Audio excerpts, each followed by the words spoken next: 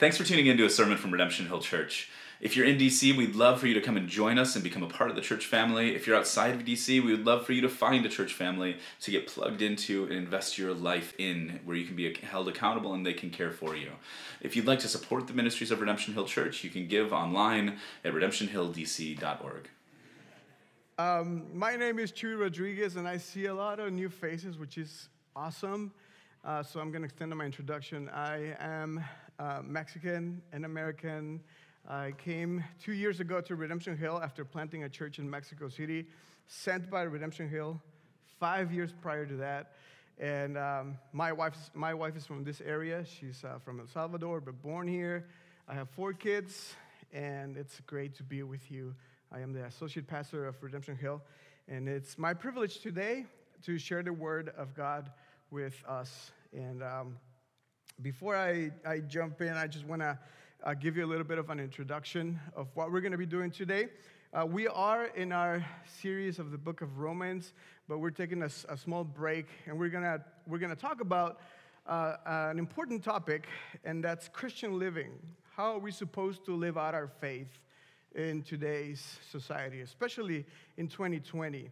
And we are going to be utilizing the statement of faith of our denomination, the Evangelical Free Church of America, to expound on Christian living. I was just finishing this past week my my paper for ordination, and I studied all of the articles of our statement of faith, and the one that I enjoyed the most was actually this one, Christian living. And before I continue, I just saw Bill, and I remember he asked me to say something. And so next Sunday, we're going to have baptisms. So if you're interested in getting baptized, please let us know. We would love to baptize you. Reach out to me or Pastor Bill or Jess, and we'll give you all the details. But if you wanna do it, come ready. We have stuff here for next week. If you also want to do it on the spot, we're okay with that. But baptisms follow the following Sunday. So the EFCA is a denomination that is an association of and a fellowship of autonomous and interdependent churches united around the same statement of faith. And we are, as Redemption Hill, a part of this denomination. And Article 8 is considered by some in the denomination the greatest addition to the statement of faith in the last 50 years. So we're going to talk about and expound on what does it mean to be a Christian in our day. So let's go ahead and pray, and then we're going to dive in. Lord Jesus, thank you for your mercy. Thank you for your word. Thank you for allowing us to be here today. And I pray that through your Spirit, you will bring conviction, that you will highlight our sin, but at the same time, highlight your grace for us, and that this message of the gospel will enable us and equip us, empower us to go outside of our comfort zone and bless others in our community, in our church, and in the world. In the name of Christ, I pray. Amen.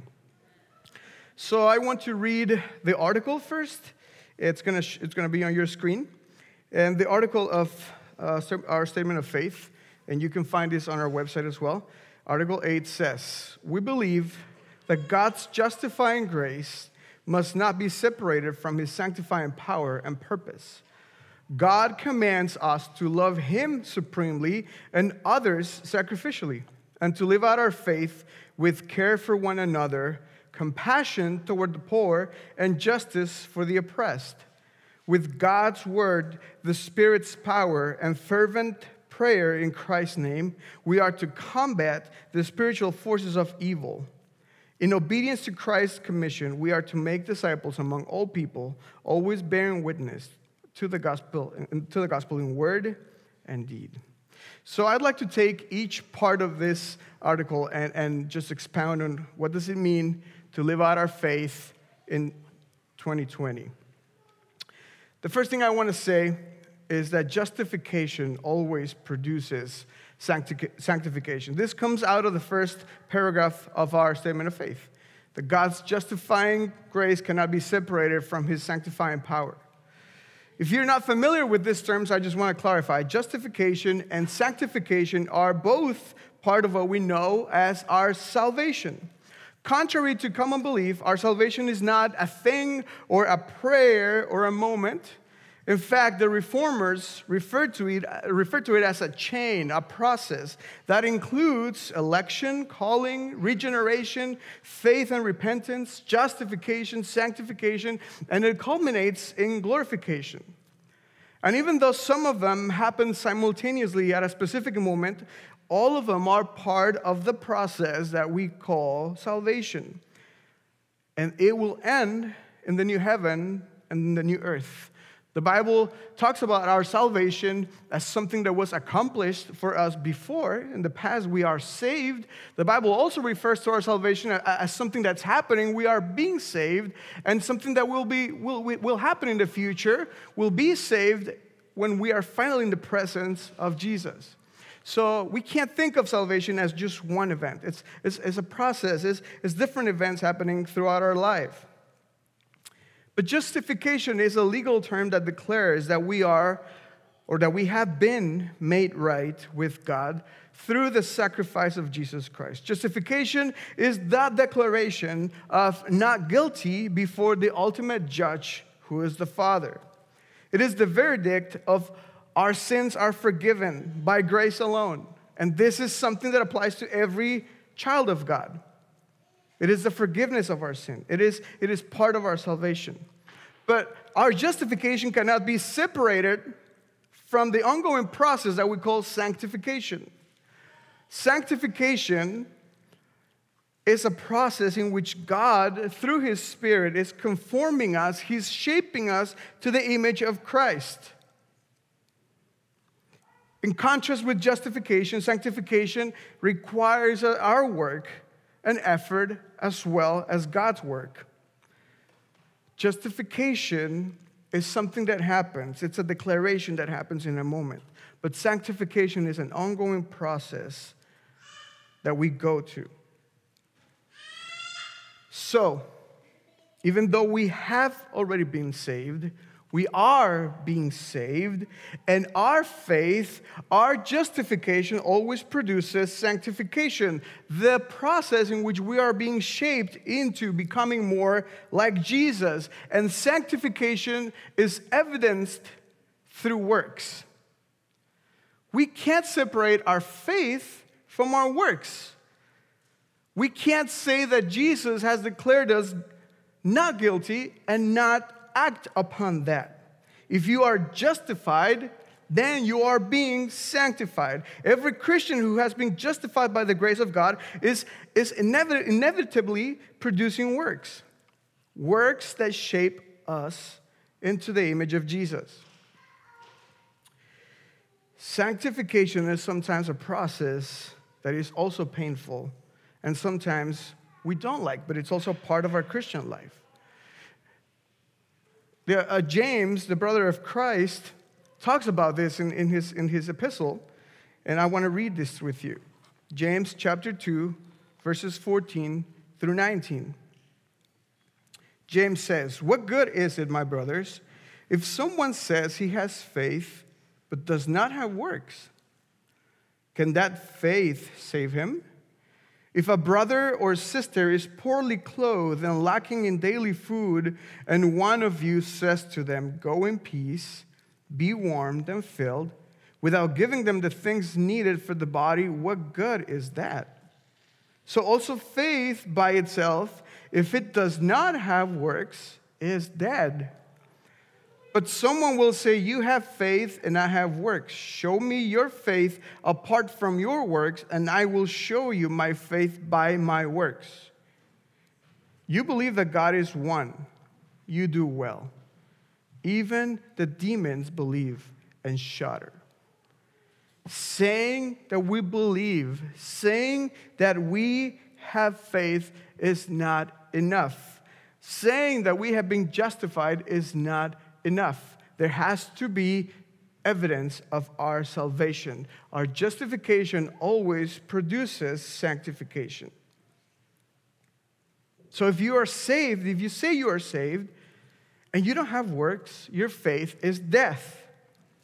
Meaning, in a way, that your faith or the faith that you say you have is fake. Because faith always produces life. And in a way, we could say that the life of the faith are the works.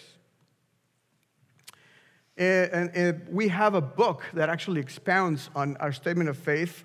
It was written by Greg Strand and Bill Kynes from our denomination. And in this book called Evangelical Convictions, Greg Strand and Bill Kynes say, there is such a thing as dead faith. In James's words, a faith without works, the faith of demons. Faith that does not have works is the same faith that the demons have. And we must remember, there is someone who also knows the Bible better than us. His name is Satan. There are other beings that also believe in Jesus Christ as the Son of God, and those are demons. But the difference between them and us is that we must act upon our faith. Dominican pastor Miguel Núñez says, are you a Christian who believes the Bible or a Christian who lives it? Only those who live it truly believe it. Faith without works is dead, in the same way that justification always produces sanctification. My second point is that loving God always produces loving others. And this follows from the second part of our statement of faith, or Article 8, that says God commands us to love Him supremely and others sacrificially, and to live our faith with care for one another, compassion toward the poor, and justice for the oppressed.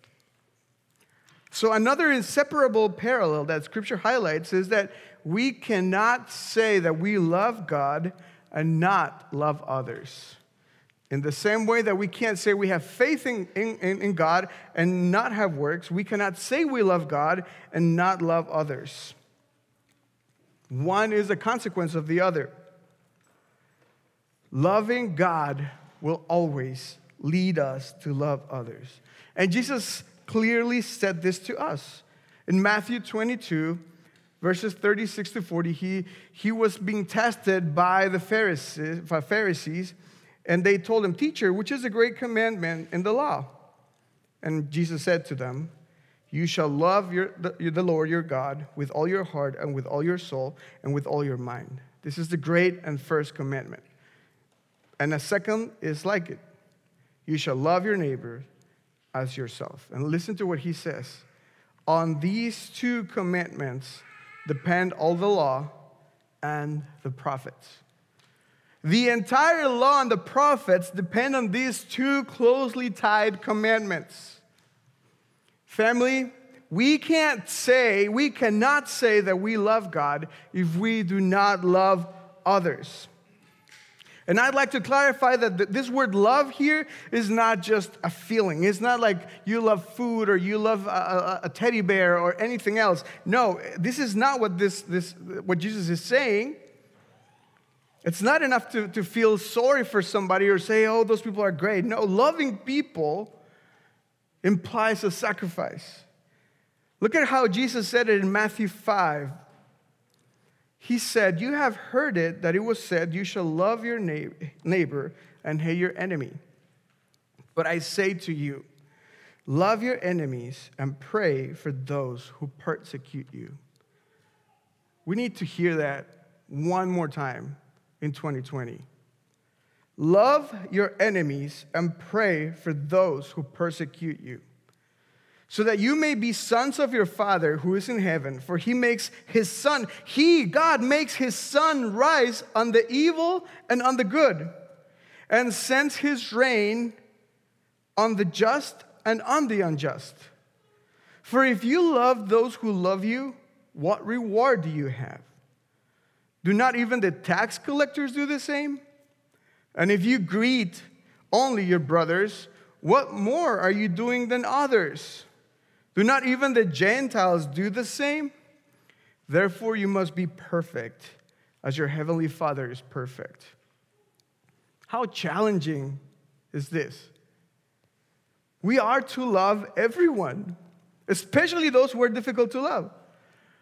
The perfect God of the universe gives sun and rain to people that sometimes curse him. People who have rebelled against him. He gives them the sun. He gives them blessings. And he calls us to do the same. We cannot say that we love God and not love others. If we love God, we have to love his image bearers. These parallels of our Christian living are very clear. Christian living in this year means that if we know we are justified, we must also know that we are being sanctified. That if we have faith, we are obligated. That faith that we say we have will inevitably produce works. If we say we love God in 2020, then we must love others as well. And we must do it sacrificially, because loving your enemy and loving the ones who curse you or persecute you is not easy. And loving others sacrificially is the exact same way that God has loved us. And this is not a small aspect of our Christianity, especially today, especially in Washington, D.C. It is radical. It is so radical that the Apostle John said in 1 John 4:20, if anyone says, I love God and hates his brother, he is a liar. For he who does not love his brother whom he has seen cannot love God whom he has not seen. And this commandment we have from him, whoever loves God must also love his brother. We are lying if we say we love God and we don't love others. And this is important to hear, especially in a politically divided nation and city. Are we loving the other? Are we loving and praying the other? And I'm talking to both the right and the left and the center. Are we living our Christian life the way that we're supposed to be a Christian? Because we all have our Christian, both sides have their Christian flag and say, no, this is the right thing to do. No, this is the Christian thing to do. But we forget that the real Christian thing to do is to love each other. The real Christian thing to do is not fight for policies, even though that's part of it. The real Christian thing to do right now is to love each other. And we have to hear this. God commands us to love him supremely and others sacrificially, meaning it's going to cost you. If it's easy to love your brother, then you're not making an effort. You're not actually loving them like the way God loved you. If it's hard to love, then you're doing it right.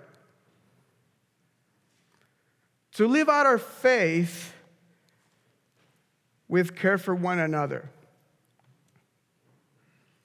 The emphasis on this part of this article is on our brothers and sisters in Christ. And this is an important thing to highlight today.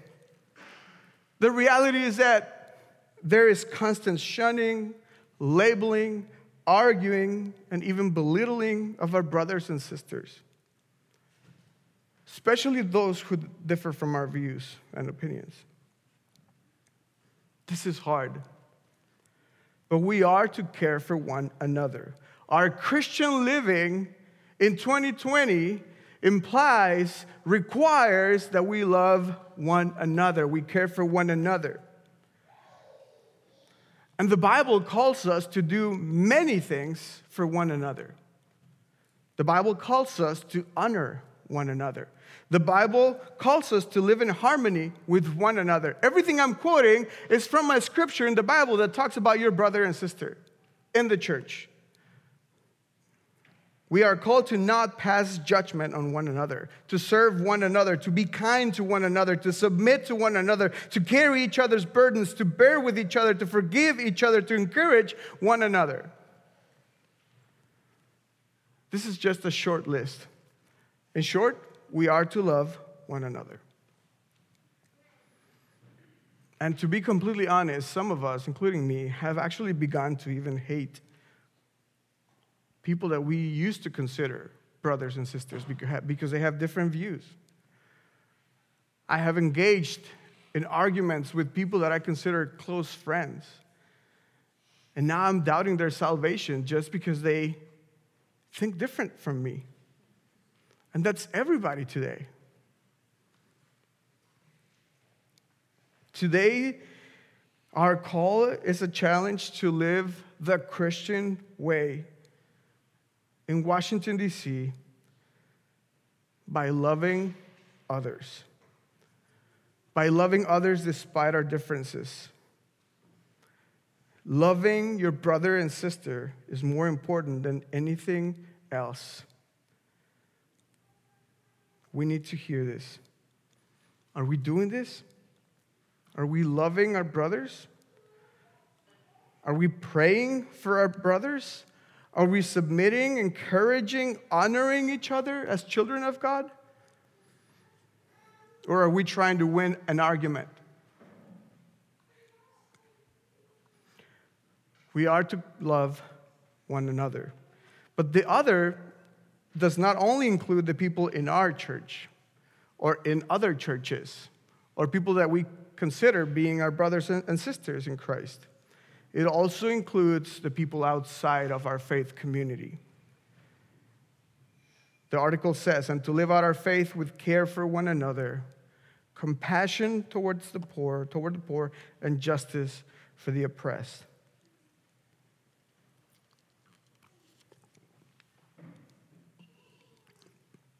Loving God means that we love our church family, but it also includes the people outside of our church, especially those who are in need, especially the poor, especially the oppressed, and especially the marginalized, discriminated, and vulnerable. This is as important as loving our brothers and sisters. And this is also something that we need to hear in 2020. And this is also radical. It's so radical that God himself told us that if we love the poor, the needy, we love him. If we serve the needy, we serve him. He said it in Matthew 25. In fact, he utilizes this as how he knows who are his real followers. Listen to what he said in Matthew 25. Jesus says, when the Son of Man comes in his glory and all the angels with him, then he will sit in his glorious throne. Before him will be gathered all the nations, and he will separate people from one from another as a shepherd separates the sheep from the goats. And he will place the sheep on his right and the goats on the left. Then the king will say to those on the right, come, you who are blessed by my Father, inherit the kingdom prepared for you from the foundation of the world. For I was hungry, and you gave me food. I was thirsty, and you gave me drink. I was a stranger, and you welcomed me. I was naked, and you clothed me. I was sick, and you visited me. I was in prison, and you came to me. Then the righteous will answer him, saying, Lord, when did we see you hungry and feed you, or thirsty and give you drink? And when did we see you a stranger and welcome you, or naked and clothe you? And when did we see you sick or in prison and visit you? And the king will answer them, truly I say to you, as you did to one of the least of these, my brothers, you did it to me. This is incredibly important today. Note that the kinds of needs that Jesus highlights here are not random, but very intentional, basic needs of any human being. He says the hungry, the thirsty, the stranger, the naked, the sick, and the prisoner. These are the people who don't have food, are lacking water, don't have a home or a family, they don't have clothing, they lack health, and they don't have freedom.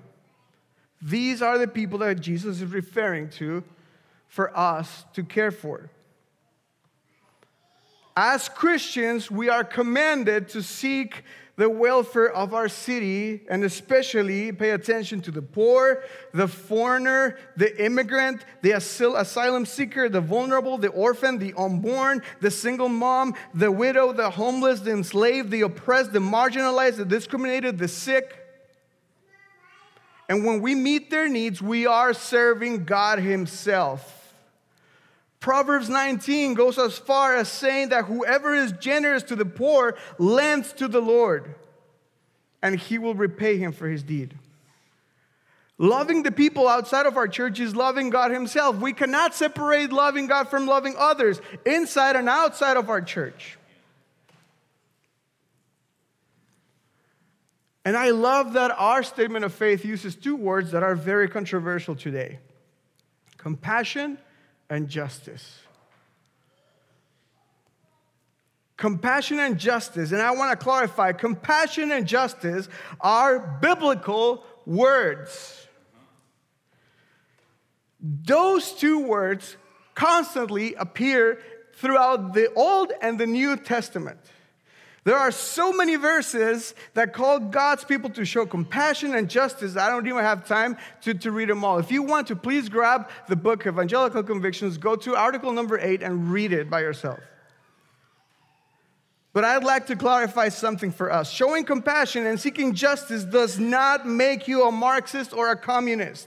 Showing compassion and seeking justice for the poor and the widow and the immigrant and the unborn makes you more like Jesus. It makes you a Christian, a person who, like Jesus, befriended and cared for the poor, the widow, the prostitute, the drunkard, the tax collector.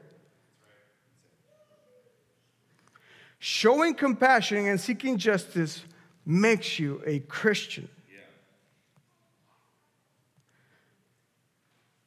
And this is sad to see in Christianity today.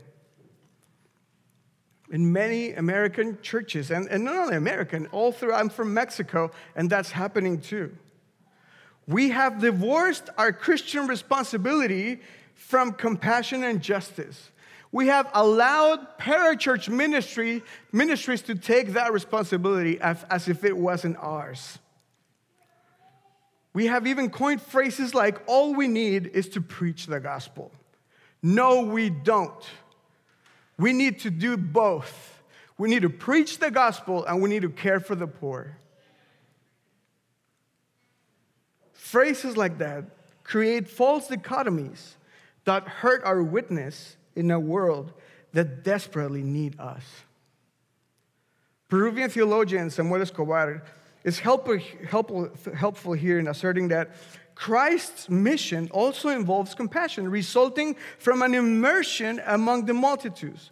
This does not mean a sentimental explosion among the multitudes, nor an academic option for the poor, but rather specific, intentional acts of service with the aim of feeding the multitudes with bread for life and also with the bread of life. The mission includes confrontation of the powers of death with the power of the suffering servant. And thus, suffering becomes the mark of Jesus' messianic mission, a fruit of battling injustice and the powers and principalities. I am afraid that this way of understanding our mission as Christians is not very popular today. We have forgotten that we are the salt and the light of the world. But Jesus commands us to live that way, to live in a way that affects our society with good works. I want to read this passage of Matthew 5 when Jesus calls us to be the light of the world. He says, "You are the salt of the earth. But if salt has lost its taste, how shall its saltiness be restored? It is no longer good for anything except to be thrown out and trampled under people's feet. You are the light of the world. A city set on a hill cannot be hidden. Nor do people light a lamp and put it under a basket, but on a stand, and it gives light to all in the house. In the same way, let your light shine before others, so that they may see your good works and give glory to your Father who is in heaven." Another Hispanic theologian from Ecuador named René Padilla, and expounded this passage, says, salt was used to preserve food as much as to enhance food.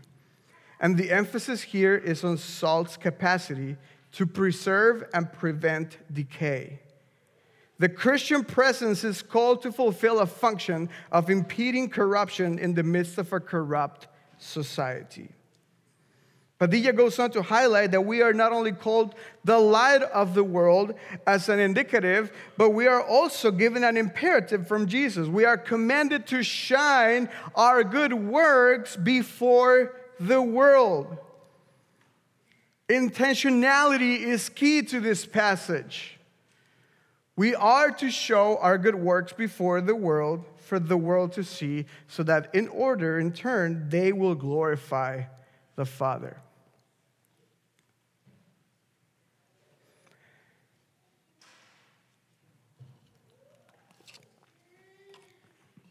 This division in the church is not new. We saw it at so many different stages. We saw it with the people who were fighting against slavery. We saw it in the civil rights movement. We even saw it in Latin America.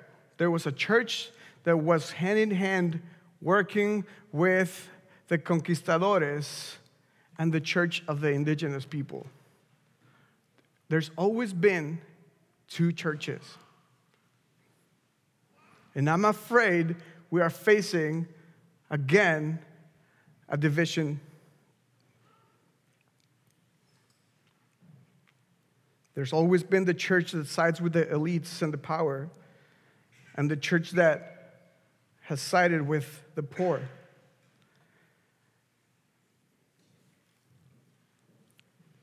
An incredible example of a story that I came across is the story of the Spanish Jesuit, a priest named Pedro Claver, or Peter Claver, who went to the New World, new to the Europeans, and he arrived as a novice from Spain who was not ordained yet, and he lived in Cartagena, Colombia. He witnessed the abuses of the indigenous people by the Spaniards, and he also witnessed the horrors of the slave trade in Colombia, who was a hot spot.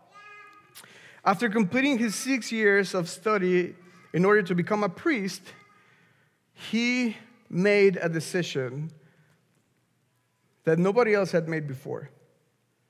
He took a vow that every Jesuit must take, and it includes 3 things: poverty, chastity, and obedience. But he added a 4th one. He vowed to be a slave to blacks. He earned the title of the Apostle of the Negroes, and he dedicated his entire ministry to fight and care for them. In talking about his last days, Pedro Claver's last days, Cuban theologian Justo Gonzalez says, towards the end, bedridden, unable to move, and made to lie in his filth, he thanked God for the opportunity to experience something what his flock had experienced in the slave ships. This is a Christian who, even though was trained and formed and sent by the very church who helped through the encomiendas and other ways to conquer a land, decided to be a light and salt of the world. And like him, there is thousands of unheard Christians, one of them being Martin Luther King. As Christians today, we are to love each other, care for one another, show compassion toward the poor, and justice for the oppressed. So in review, we have to be coherent in our faith. We cannot say we're justified and not be sanctified. We cannot say we love God and not love others. My last point is Christian living always produces spiritual warfare. With God's word, the Spirit's power, and fervent prayer in Christ's name, we are to combat the spiritual forces of evil. Everything we are seeing today is spiritual warfare. Christian living is a constant battle. It's a fight. It's a grind. It's a war. Everything we're witnessing is the consequence of sin in our world. Everything we're facing today is literally a war. And we need to hear this. The enemy is not a person. The enemy is not a candidate. The enemy is not a political party or an ideology. The enemy is not your coworker, your friend, your family member who thinks different from you. The enemy is not on social media. The enemy is our own sin, Satan, and our own flesh. We do not wrestle against flesh and blood, but against the rulers, against the authorities, against the cosmic powers over the present darkness, against the spiritual forces of evil in the heavenly places. Our weapons are not the same weapons the world utilizes. We have the Bible, we have the power of the Spirit, and we have prayer. And this section is so convicting to me because I've been doing all kinds of things that are good and necessary, like studying, reading, talking to others, having conversations. But I've also been in arguments and conflict and labeled brothers and sisters. I've even mocked people who think different from me. I've tried to convince and show people how wrong they are. And I've utilized all my weapons. But I have not tapped into the most effective weapons at my disposal for Christian living. The spiritual weapons of prayer, the Word of God, and the power of the Spirit. And my guess is that I'm not the only one. My guess is that most of us are on the same boat. And we need to hear this. In a year of a worldwide pandemic, political division, racial tension, hurricanes, wildfire, earthquakes, and whatever else is coming in the next 3 months, we have to pray more. We have to rely on the power of the Spirit more than ever. We have to run to Scripture more than ever. We have no choice. We cannot do this on our own. We are not fighting flesh and blood. And the destiny of our country and our lives do not depend on a person or a party. It depends on the power of the Almighty God. We need to be on our knees, begging for God's mercy for our country. We need to ask the Holy Spirit to give us love, patience, joy, peace, kindness, the fruit of the Spirit, self-control, because we don't have any left. Yes, sir. We just can't love people on our strength. We can't show compassion and seek justice on our own abilities. We need God. We need Jesus. We need the Holy Spirit. And my encouragement today, the challenge for all of us today is let's turn to Him. More than ever, we should be praying. More than ever, we should be fasting. Is that where we run to? Is that the weapon of our choice? You're not going to convince anyone. You are not going to change anyone. There's only one person who has the ability to change people's lives. There's only one book that cuts through the heart, and it's not any textbook you have other than the Bible. Let's focus on talking to God first instead of talking to others. Let's pray for others. Let's show love and patience to others, towards others. Let's recognize that we have been given grace, even though we were enemies of God. Let's recognize that we are rebels who sometimes cursed at God in the face. and he loved us. That is the gospel.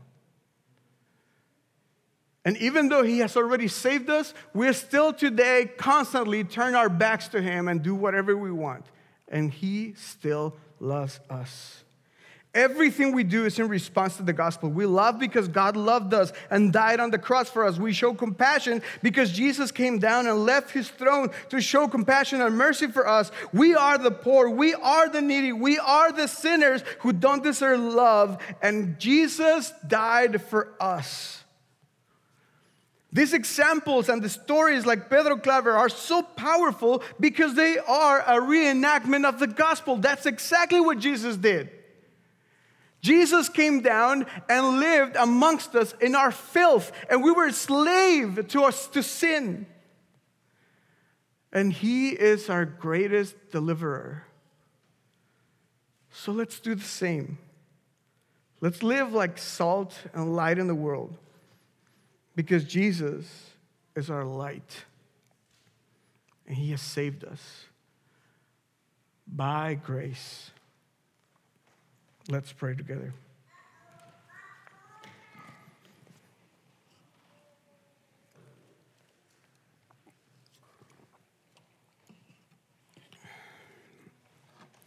Lord Jesus, we thank you for